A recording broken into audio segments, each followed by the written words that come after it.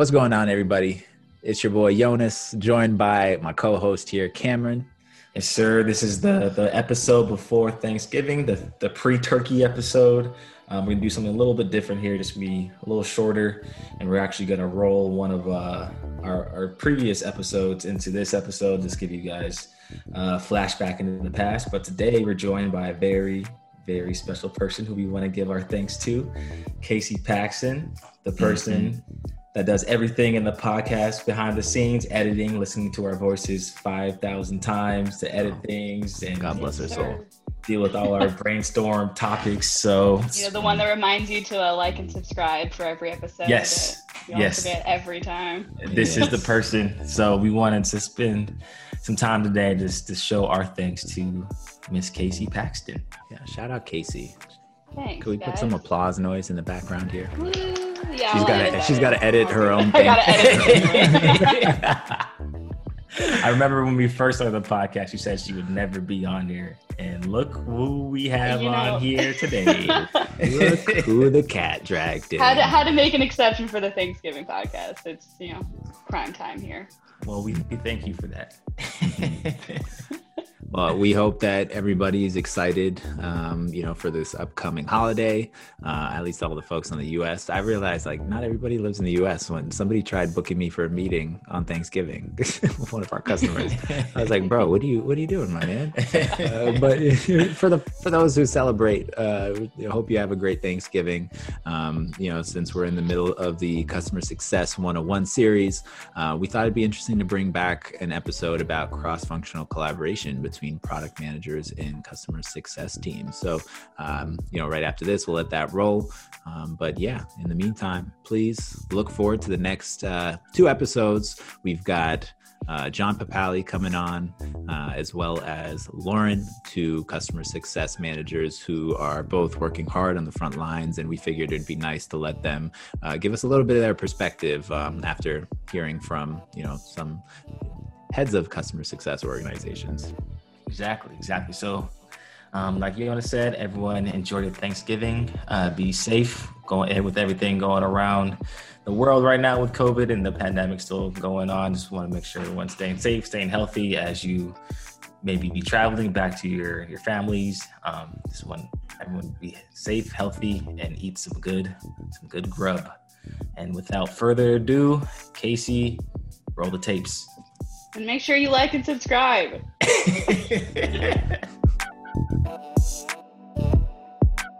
So about the cross-functional, working cross-functionally, Cam and I thought about this for a couple minutes before, and we kind of broke down the way that features come about in 2 different scenarios. So the first scenario, and the scenario that I kind of enjoy the most, is when we're, usually between the design and, product teams coming together around, a vision-related piece of Parler. So things that we feel like are foundational to what Parler ought to do in order to kind of provide the value that we see that it can provide. And so a lot of times these conversations come from, a lot of conversations internally, but it's kind of solidified into something a little bit more trimmed by the CEO, Keith. So a lot of the stuff we see is coming generally from the CEO. He's kind of our product strategist. And then our chief design officer, Jonah, is also involved as the head of product.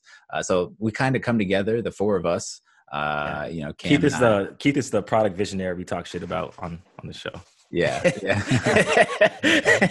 So, and he signs our paychecks. So, but at the same time, we I think, it's an exciting when the 4 of us get together. Because, that's how we're working on something big. If it's the 4 of us working on fleshing out a new feature idea, it's something that we think is really core to what Parler does.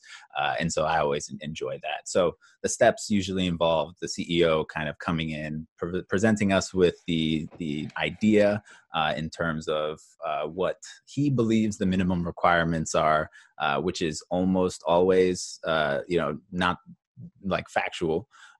So like the most nice way of putting it. Yeah, and so that's the importance of having the other like 3 products folks on the team on the call, so that we can kind of bounce ideas off each other and start to think about how to scope this idea in particular.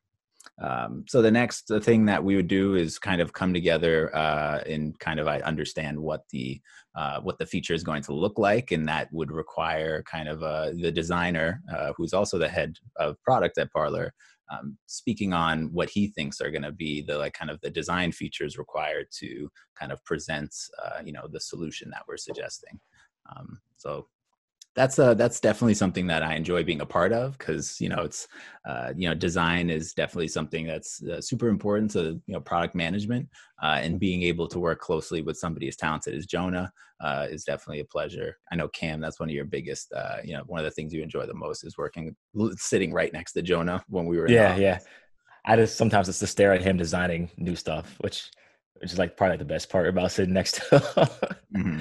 Yeah. But I think the best part about like these meetings with the 4 of us is that even though Keith, the CEO, and Jonah, the head of products, and also another founder, they're obviously a lot more senior than we are. They still value our feedback and our inputs and suggestions, and so how the product should work and eventually function within Parler, which I think is like super valuable. Not only just how they're so open to their direct reports feedback and suggestions, but also valuable to our career growth, because we get to see how they think. We get to just kind of talk out loud about how we're thinking through things, which just obviously helps us grow our skill set, grow our thinking to further our careers. Mm-hmm.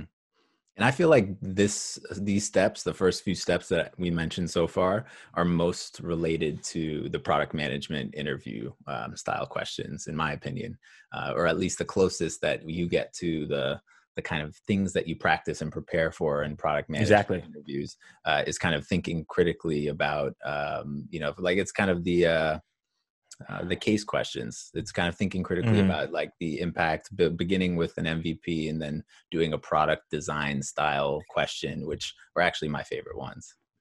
Yeah, for sure. I think that one, this one and the other scenario we're going to talk about later, they both play hand in hand well, and like really getting you prepared for just all the product management questions, interviews, and stuff you have to kind of speak through and talk through when you're doing these interviews, or even if you're just helping out another fellow PM who's trying to break into product management, kind of get them in the right framework and mindset of how PMs think and how features actually come together. Because before I got into product, I didn't really know how new features actually came together.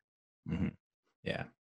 So the next step, and this is where we might diverge in how a lot of product teams work, is that we actually have the designer put together the designs for this new feature prior to us actually reviewing it together and breaking this, like the feature down into individual stories and tasks.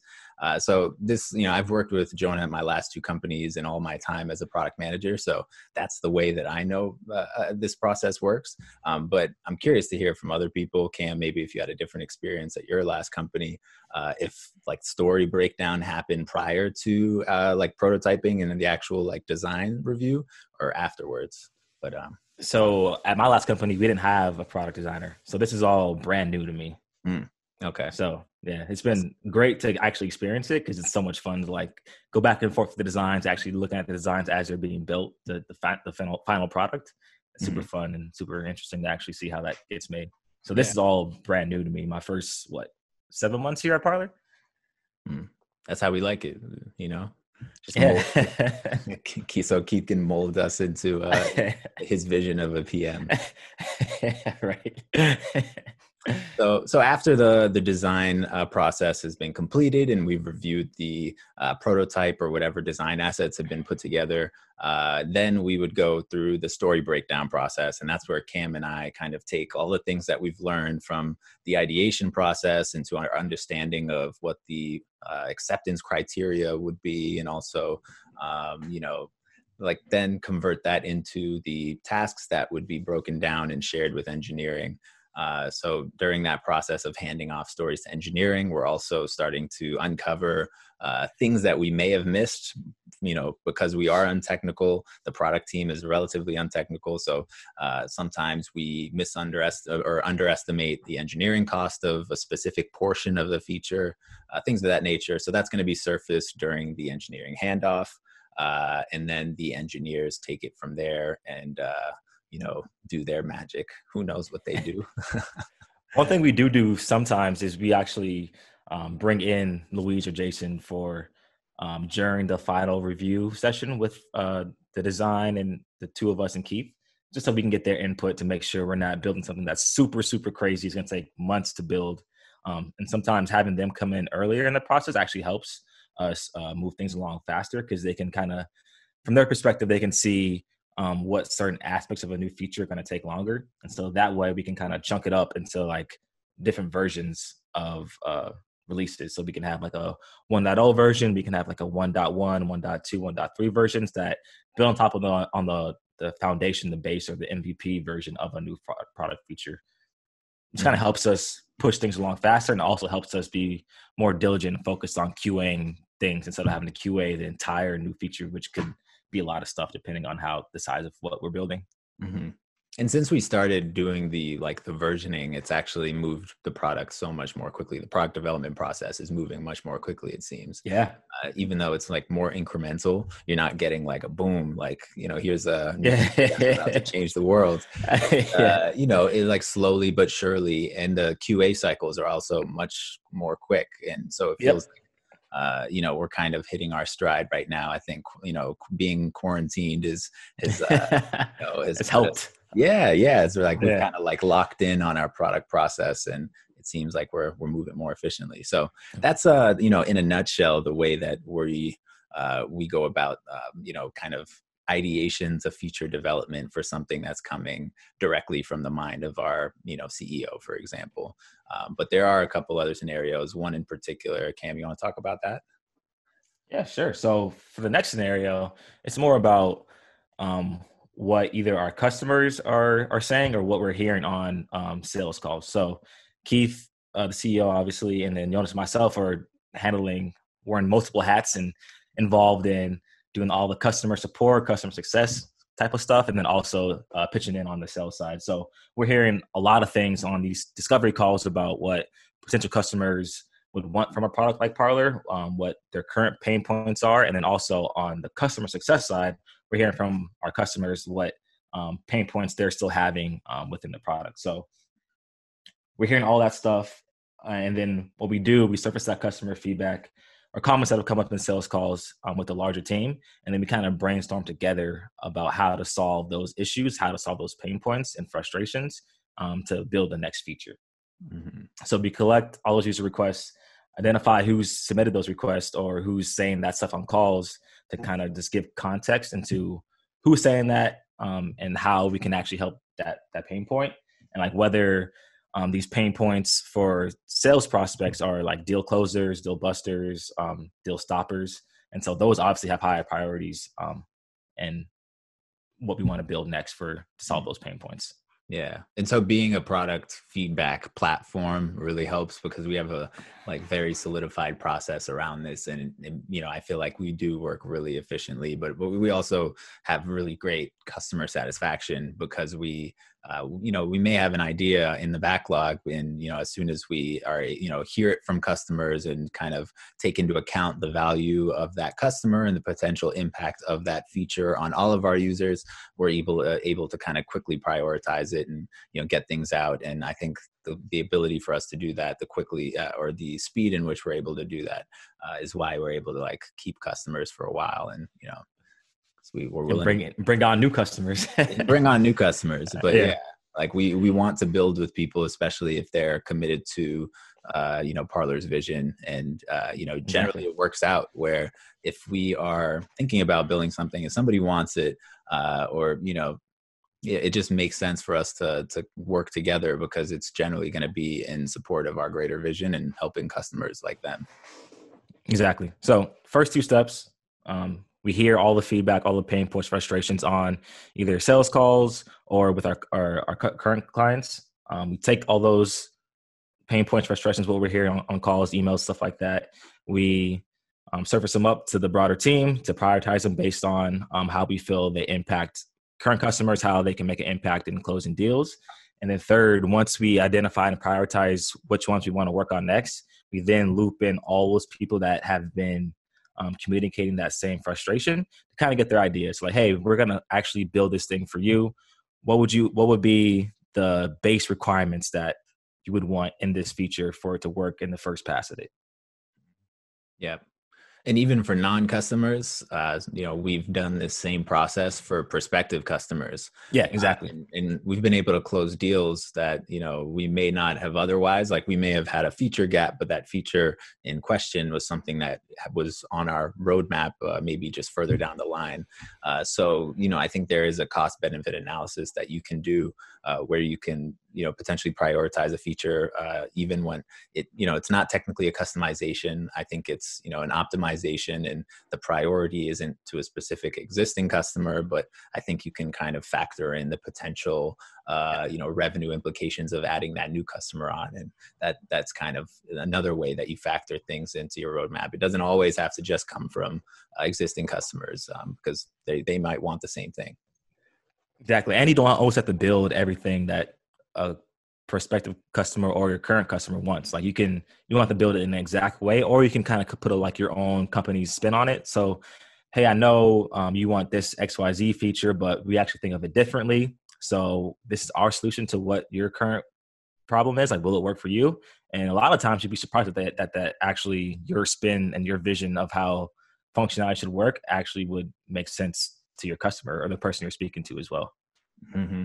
And I think that's another reason why a lot of people, might consider a startup working on with a SaaS company that's a little bit in the earlier stage. And it's because of that flexibility where you can actually reach out to a human that's on the product team, give them your feedback and actually see the results of that in the form of some product update relatively quickly, but if it makes sense. Not all feedback is valuable. Not all feedback's worth acting on, but in a lot of cases where it does work out, that's like a great example of why, smaller teams especially are willing to build with another smaller team because of that flexibility.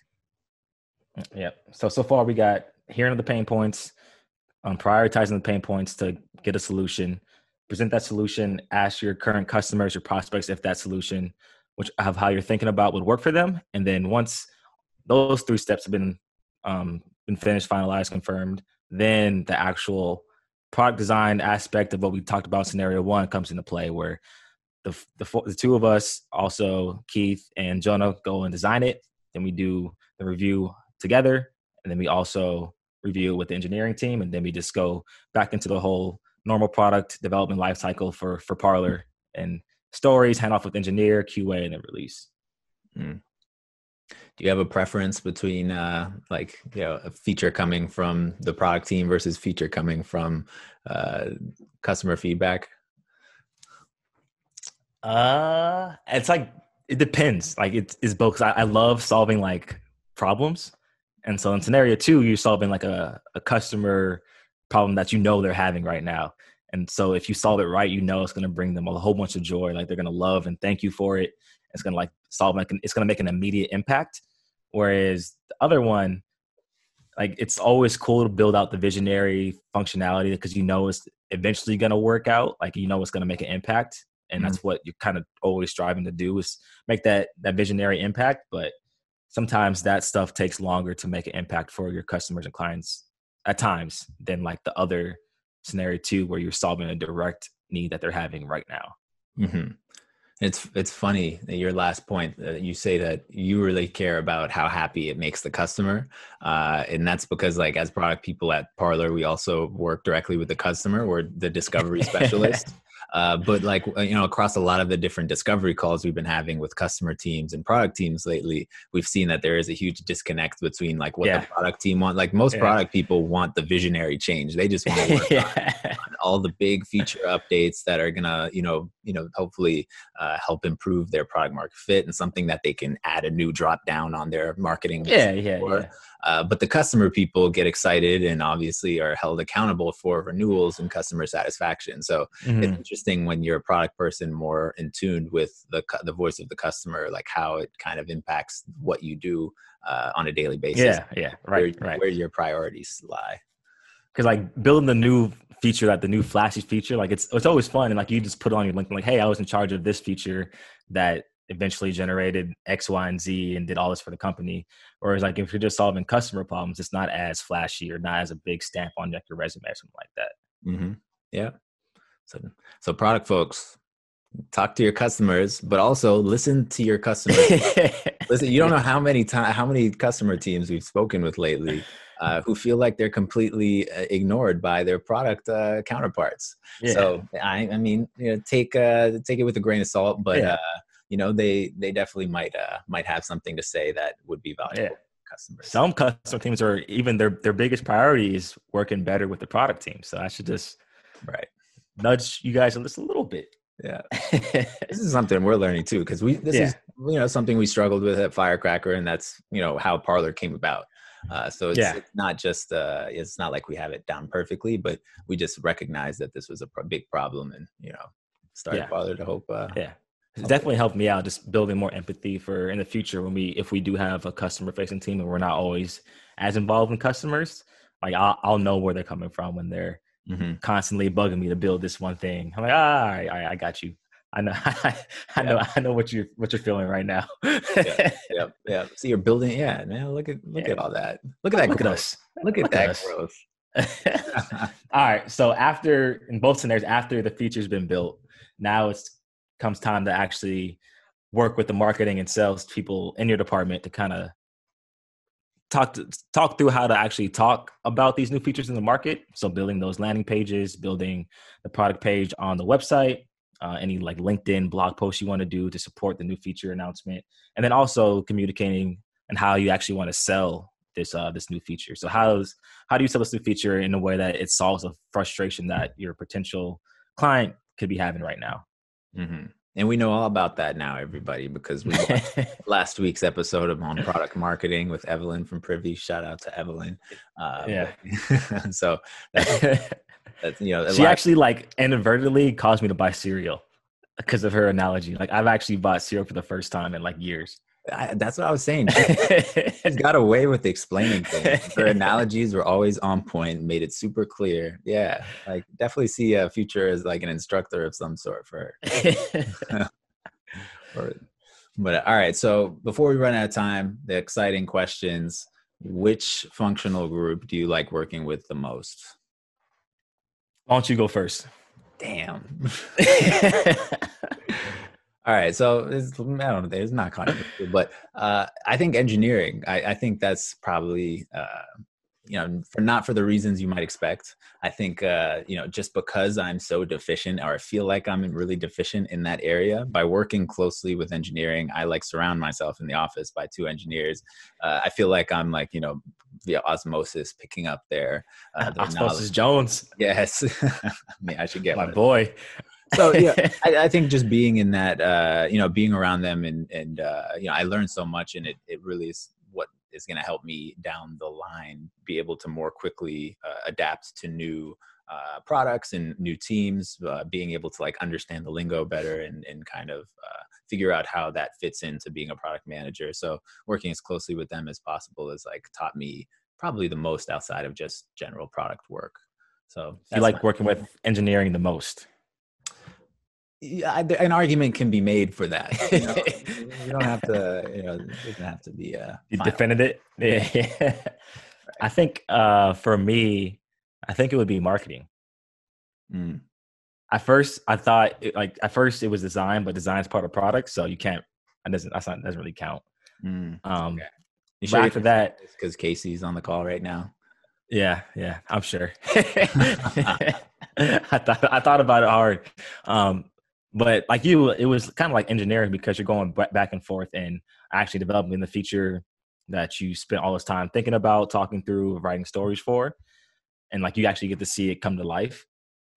But with marketing, I think for me, what's most fun about that is like actually thinking of creative ways of how to position the new feature, like coming up all the assets like videos, blogs, all the content stuff that you can do and trying to market your new feature that you just launched and how it fits in the market and how you can be competitive with this new feature. And I think the main thing is the competitive part, just seeing how like your new feature is like better than somebody else or how your new feature stacks up with somebody else's. Cause like the best part is like when you're on a discovery call or you're on like a customer call and they're like, yeah, I used to use this feature or this product and like your stuff is a lot better. It's like, oh, thank you. Like, so I think the marketing is probably the most fun I have. I like interacting with them most, like after the feature is built. It's like thinking of all the ways you can kind of position and talk about this product to eventually sell to your customers or whoever wants to buy your product because like they can get value out of it and then you can also solve their problem. I hear that. Yeah. Okay. Like, yeah. It's like coming out of high school and during college, like my main thing is I wanted to be involved in technology that helps people work more efficiently, solves customer problems. And I feel like actually talking about those things and like communicating them out to the market is probably the most fun I have in the cross collaboration stuff. Okay. Should we keep the most difficult cross-functional team interaction for another episode? We're kind of running a little long, so I'd say we can come back to it on another episode. Back to it? Yeah. Let's make them earn it. You know, you don't want the smoke? Yeah, I started looking at what I wrote down. I was like, all right, no, I'm not ready to get into this right now. For another day. Cool. So my most fun interacting with a different team is marketing, and yours was engineering. All right. So sorry, Louise and Jason. I still love you guys. Yeah.